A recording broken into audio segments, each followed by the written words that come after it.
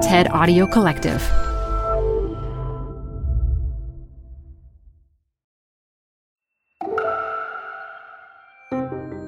You're listening to TED Talks Daily. I'm Elise Hu. So when can we declare the COVID pandemic over? Are consecutive pandemics humanity's new reality? Hear from someone who knows a thing or two about public health, Dr. Anthony Fauci. He sits down for a special TED membership conversation with TED's science curator, David Biello, to discuss health, healing, and what's next for him. To learn more and become a TED member, check out TED.com/membership. Support comes from Zuckerman Spader. Through nearly 5 decades of taking on high-stakes legal matters, Zuckerman Spader is recognized nationally as a premier litigation and investigations firm. Their lawyers routinely represent individuals, organizations, and law firms in business disputes, government and internal investigations, and at trial, when the lawyer you choose matters most. Online at Zuckerman.com. Support for TED Talks Daily comes from Capital One Bank. With no fees or minimums, banking with Capital One is the easiest decision in the history of decisions. Even easier than deciding to listen to another episode of your favorite podcast. And with no overdraft fees, is it even a decision? That's banking reimagined. What's in your wallet? Terms apply. See CapitalOne.com/bank. Capital One N.A. member FDIC. Hey, I'm Dr. Jen Gunter, host of a podcast from TED called Body Stuff. On this show, I debunk medical myths and explore some of the body's most fascinating mysteries. Next up, how does vaccine testing work? Even after you introduce the vaccines, we have to follow them for years and years and years. And it's in fact, it's a continuous, ongoing process. Check out Body Stuff on Apple Podcasts, Spotify, or wherever you listen. In the wake of Dr. Anthony Fauci's announcement that he will be retiring as the head of the National Institute of Allergy and Infectious Diseases at the end of the year, I've invited him to join me for a conversation on the future of the COVID-19 pandemic, reflections on his career, and the future of public health. Please welcome Brooklyn's own Dr. Fauci. Hi, David. Nice to see you. Thank you for having me. Thank you for joining us. So my first question is very simple. Is the COVID-19 pandemic over? David, there's a lot of misinterpretation about what the meaning of the word over is. It means different things to different people. I'm sure you're referring to the comment made by the president a day or two ago. If you're talking about the fulminant phase of the outbreak, when we were having anywhere from 800,000 to 900,000 infections a day and 3,000 to 4,000 deaths per day, that was several months ago. We are much, much better off now than we were then. So in that case, that fulminant phase of the outbreak is behind us. But as the president made very clear on the second half of his sentence, is that, which they don't seem to show, is that he actually said, we still have a lot of work to do. There's still a challenge ahead. We've got to get people vaccinated. We still have a number of cases. We have 400 deaths per day. That's an unacceptably high level. So again, it depends on the semantics of what your definition is. We don't want anyone to get the impression that we don't have a lot of work to do. We've got to get the level of infection considerably lower than it is, and we've certainly got to get the level of deaths lower than it is. So again, it depends on the semantics of what you mean by end. Well, let's get into those semantics then. What conditions would need to exist for the pandemic to be over? That's a call that officially is made by the World Health Organization. My colleagues and I must have been more than 10 years ago, because of the lack of clarity on what a pandemic means to one person versus another, we wrote a paper in the Journal of Infectious Diseases in which we talked about all the different variations of interpretations. Is it a widespread phenomenon? Is it the widespread nature throughout the world that makes it officially a pandemic? Or is it widespread and accelerating? Or is it widespread causing serious disease? It means different things to different people. So rather than try and give a definition that's my definition versus another, we should stick with what the WHO is saying. And as Dr. Tedros said, that we're seeing the light at the end of the tunnel on that. So again, you might interpret that, well, if that's the case, is it over? Well, again, what does over mean? There's a lot of semantics there, David. The easiest way not to confuse people is to say we still have a lot of cases. We still have 400 deaths. We only have 67% of the population vaccinated. We've got to do better than that. Of those, only one half have gotten a single boost. And as a nation, we lag behind other developed countries and even some low and middle income countries in the level of vaccinations that we've been able to implement. So if you want to look at that way, we have a lot of work to do. And that's exactly what the president said. So speaking of vaccines, what's your advice? I know we have the bivalent available now. What is your advice on which vaccines to get and when that's appropriate? Well, first, you've got to get your primary series. So, I mean, that's the one where I said only 67% of the country has gotten their primary series, which for the most part, with some exceptions, is an mRNA vaccine, either Moderna or Pfizer, given anywhere from 3 to 4 weeks apart as the primary. Then the issue is about giving people booster shots. So right now, if you're asking a clear question of today with the bivalent BA.4/5 boosters or updated vaccines is a better terminology to use, they are available now throughout the country. We've ordered 171 million doses. Who should get it? Anyone who is vaccinated with the primary series and has not received a shot longer than 2 months ago should get it. So if I got my last shot, let's say in July, August, September, 2 months later, you should get the bivalent. If you were infected 3 months or more ago, you should then get the updated vaccine. Let me give you an example for clarity for the audience. I was infected in the end of June of this year, even though I had been vaccinated. Fortunately, because I was vaccinated, I had a relatively mild illness. At my age, had I not been vaccinated, the chances are I could have had a real severe outcome, because elderly are more prone to get severity of disease. So if you take the end of June, take the end of July, the end of August, the end of September, I plan to get my updated BA.4/5 bivalent at the end of September, the first week in October. I think that's very useful advice. And actually, I will be doing the same. How are you personally navigating this stage in the pandemic? What precautions are you taking, if any? Well, I certainly continue to take precautions, and I think it's important that you ask me personally that question, because people have different levels of risk of severity of disease. I am a person who is relatively healthy, but I'm at an elderly age. I'm 81 years old. I'm going to be 82 in December.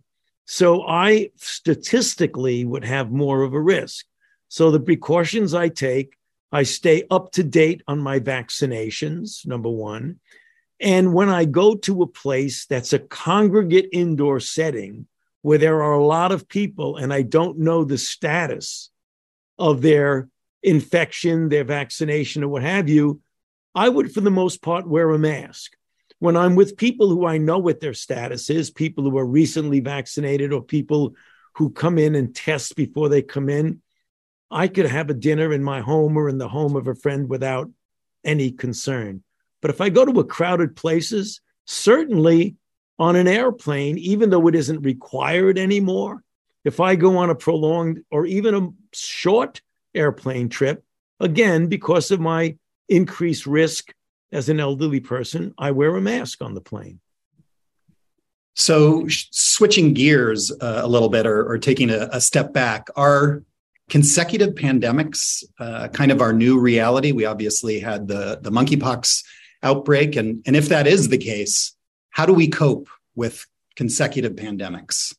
Well, we have had, probably without the general public noticing it much, we have had in the history of our civilization outbreaks of emerging infections, some of which turn into pandemics. We've had them before recorded history. We've had them in the lifetime of some of us, you and I. We're going through one right now. So given the fact that most of the outbreaks of new infections come from the animal-human interface, which is sometimes intruded upon, as it were, where people, either by climate change or by intruding on forests, uninhabited by human places in the world, you're going to get jumping of species, or in markets where you put animals from the wild in contact with humans, which is exactly what happened with SARS-CoV-1 and highly likely happened with SARS-CoV-2. We will continue to get outbreaks. Pandemic flu generally comes from a situation where you have the animal species that harbor influenza, pigs, fowl, birds, and humans together in that environment. That's how you get the bird flu that tend to challenge us a fair amount, or the swine flu. So the short answer to your question, David, is that we will continue to get outbreaks of new infections. The critical issue is, how do you prevent them from becoming pandemics? And that's what we call pandemic preparedness, which is a combination of scientific preparedness, like we did with the rapid development of vaccines for COVID-19, which was a highly successful scientific endeavor, matched with a public health response, which we didn't do as well in the public health response because we had spread of infection in a way that we could have done better in controlling it. So speaking of that, this is not your first epidemic, but you've made historic contributions to the AIDS epidemic and now COVID-19. But is there anything you wish you had done differently in those cases? Well, there always is. I mean, it's a question of when you're involved, nobody is perfect, certainly not I or any of my colleagues.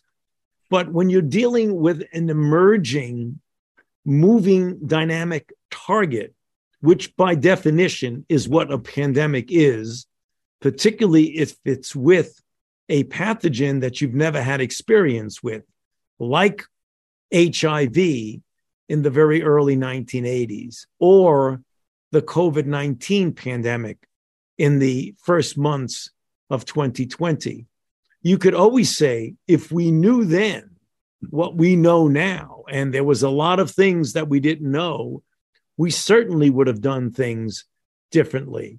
And that's why you have to be humble and modest to realize, if you are going to be following the science which gives you data and information and evidence, is going to change, particularly in the early phases of the outbreak. Did we know how easily it was spread from human to human? No. Did we know that it was aerosol spread? No. We thought in the beginning it was like influenza, mostly droplets from a sick person. Did we know that 50 to 60% of the transmissions were for someone who had no symptoms at all, which clearly impact how you approach an outbreak? Did we realize that instead of the typical outbreak where it goes up, it comes down, and then you're done with it, we had no concept that you'd be seeing different waves and different variants that came along? So the answer to your question, if we knew all of that from the beginning, we certainly would have done things differently. But unfortunately, we didn't. And you try to be flexible enough and humble enough to change and modify how you approach things based on the recent data. That's not flip-flopping. That is truly following the evidence and following the data. Right. That's just how science works. It's constantly updating, and especially in a real-time situation like this pandemic. But are there any, I don't know, specific regrets you have, something you would take back if you could? Well, it depends. Yeah. I mean, obviously, in the beginning, when we were under the impression or didn't fully realize that there was aerosol spread, we were under the impression, which was true because we were told that there weren't enough masks for the healthcare providers. And if we started everybody hoarding masks, there wouldn't be masks available to the healthcare providers. We didn't realize that out of the healthcare setting, like the hospital setting, that masks were effective in preventing acquisition and transmission. We didn't know that. We know it now for sure, but we didn't know it then. We didn't know that the silence spread from people who were without symptoms. And that meant we didn't know that while we were looking for sick people, there were many, many, many more people without symptoms that were in society spreading the infection in a way that was not detectable below the radar screen. Had we known that, I absolutely would have said right from the beginning, everybody wear a mask all the time in an indoor setting. But we didn't say that then. It was only when it became obvious. So if we had known that early on, we would have told people to wear a mask. However, I must say, David, given the reluctance of people to wear masks, even now that we know all that stuff, I'm wondering how well that would have been received if at a time when there were 10 or so documented infections, if you told the country that everybody should wear a mask in an indoor setting. I'm not so sure that would have been broadly accepted. Yeah. And this seems to be something that the United States, anyway, has been through before with the Spanish flu and masking and then anti-mask protests. And it seems to be in our, let's say, societal immune response to these pandemics. Flipping it a little bit, how do we make sure we're not caught so sort of unprepared next time? Well, it's interesting, David, what you mean by unprepared, because the Johns Hopkins School of Public Health evaluated different countries' preparedness for a pandemic. And guess who was evaluated to be first in the world? The United States of America. Guess who has the most deaths per population? The United States of America. So, there's preparedness, there's response, there's execution of your preparedness plans that we did not do so well for any of a number of complicated reasons, one of which was the fact and is that this outbreak occurred at a time of really profound and deep divisiveness in our own country, that where we had something we hadn't seen before, where political ideology played a role in whether you did or did not accept the recommended public health countermeasures, be it wearing a mask, indoor settings, quarantining, taking a vaccine, getting a boost. If you look at the country and look at the demography of the country with regard to ideology, there should never be that red states vaccinate much less than blue states. There's no reason for that at all, because public health risks and public health implementation should be uniform throughout. And we didn't see that. Yeah, let's talk about that a little bit more, because obviously you've had to cope with an incredibly polarized response to your work, in which not just ordinary citizens, but even politicians have called for your resignation and various other things. How do you deal with that? How do you keep your cool? You're quite cool about this. Well, calling for your resignation is mild compared to having somebody arrested who was trying to kill you. So, I mean, there's a big spectrum of pushing back against public health people. And that's one of the really unfortunate things. I keep my cool because that's just the nature of the kind of person that I am. When you're dealing with a very, very difficult situation, you've got to keep your cool. I learned that in my early training in medicine. When you're in the middle of emergency, somebody is dying in front of you, you've got to keep your cool all the time. And that's something that's just part of my inherent training as a physician and as a person. But what we faced was well beyond that. Public health officials, not only myself, I'm a very visible one, but many of my colleagues are being threatened and hassled and harassed themselves and their families the way my family is being harassed, merely because of saying things that are purely public health, common sense, tried and true principles of how to keep people safe. That is really extraordinary that that's going on in our country. Yeah. I'm also going to ascribe it to the Brooklyn upbringing. That gave you some cool too. But a quick follow-up, how do you, with all that going on, with those horrifying threats, how do you unwind from all this? How do you, keep it together and give yourself some space to breathe? Well, I have an extraordinarily supportive family. My wife, who's with me, my children are grown and live in different parts of the country, but they are very supportive of me with texts and calls and knowing what I'm going through. So I have 3 daughters, which they try to take care of their daddy. So it really helps. But my wife is extremely supportive, and we do things together. I work a preposterous amount of hours a day, but every day I try to get some exercise in, and it's usually a few mile walk with my wife, whether that's on the weekends very early in the morning or during the week late at night when I come home.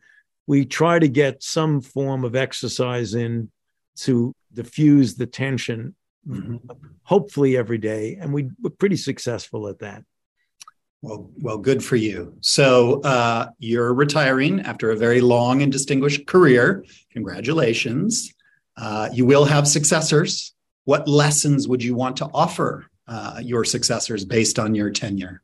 First of all, I'm not retiring in the classic sense. As my wife says, David, I'm rewiring, not retiring, because I do intend to be very active. And that was one of the reasons why I stepped down at this point in time, because while I still have the enthusiasm, the energy, and thank goodness, the good health to be able to do something else for the next few years, I want to use the benefit of my experience of being at the NIH for almost 60 years, for being the director of the Institute for 38 years, and for having the privilege of advising 7 presidents of the United States on public health issues, to use that experience to hopefully inspire by writing, reading, traveling, lecturing, inspiring the younger generation of scientists and would-be scientists to at least consider a career in public service, particularly in the arena of public health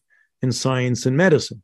Having said that, my advice to the person who will ultimately replace me would be to focus on the science and be consistent with the science, and do not get distracted by a lot of the peripheral things, the disinformation, the misinformation, the attacks on medicine and science and public health. Focus like a laser beam on what your job is, and don't get distracted by all the other noise that's out there, because there is a lot more noise now than there was a few decades ago.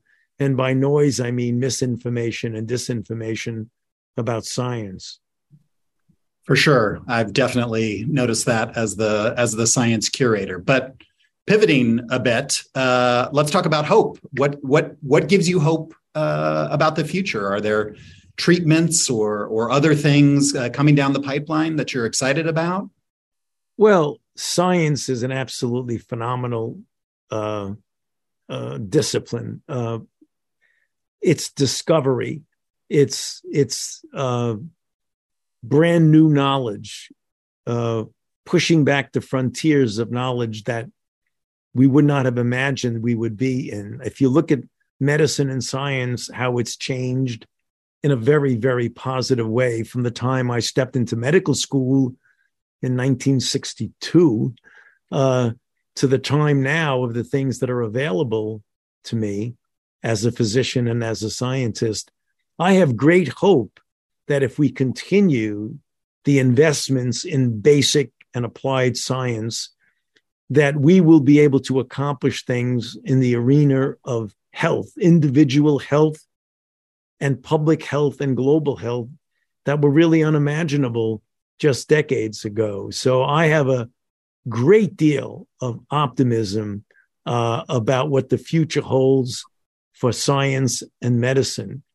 And that's the reason why one of the things I'm going to try and do in my rewired post-government life is to encourage young individuals to consider a career in medicine, science, and public health, because the opportunities are really limitless. We are at a stage now, the likes of which people who antedated us never would have imagined the opportunities in science that we have. So I'm very optimistic about where we're going. Me too. But you mentioned earlier how climate change is affecting pandemics. What worries you about the future that we're facing? Well, just some of the things that you mentioned. We do have a growing element of anti-science in society, disturbingly growing in the United States. And when I talk to my colleagues internationally, depending upon the country that they live in, to a greater or lesser degree, there's some element of that. The thing that bothers me is a denial of science and what science is showing us, a denial of the issues of climate and the environment, a denial of scientific principles and conspiracy theories about things that push people away. I mean, some of them are laughable, but you would be astounded, David, at the number of people who believe it. Yeah. That the vaccines were made by Bill Gates and I, and we put a chip in it so that we could follow people around and know what they're doing and get into their head. The idea that there's conspiracy that we're making billions of dollars on vaccines, and that's why people are promoting vaccines, so that people like me and others who are public figures can, I mean, based on no data, but once it gets into the social media, it explodes and conspiracy theories explode.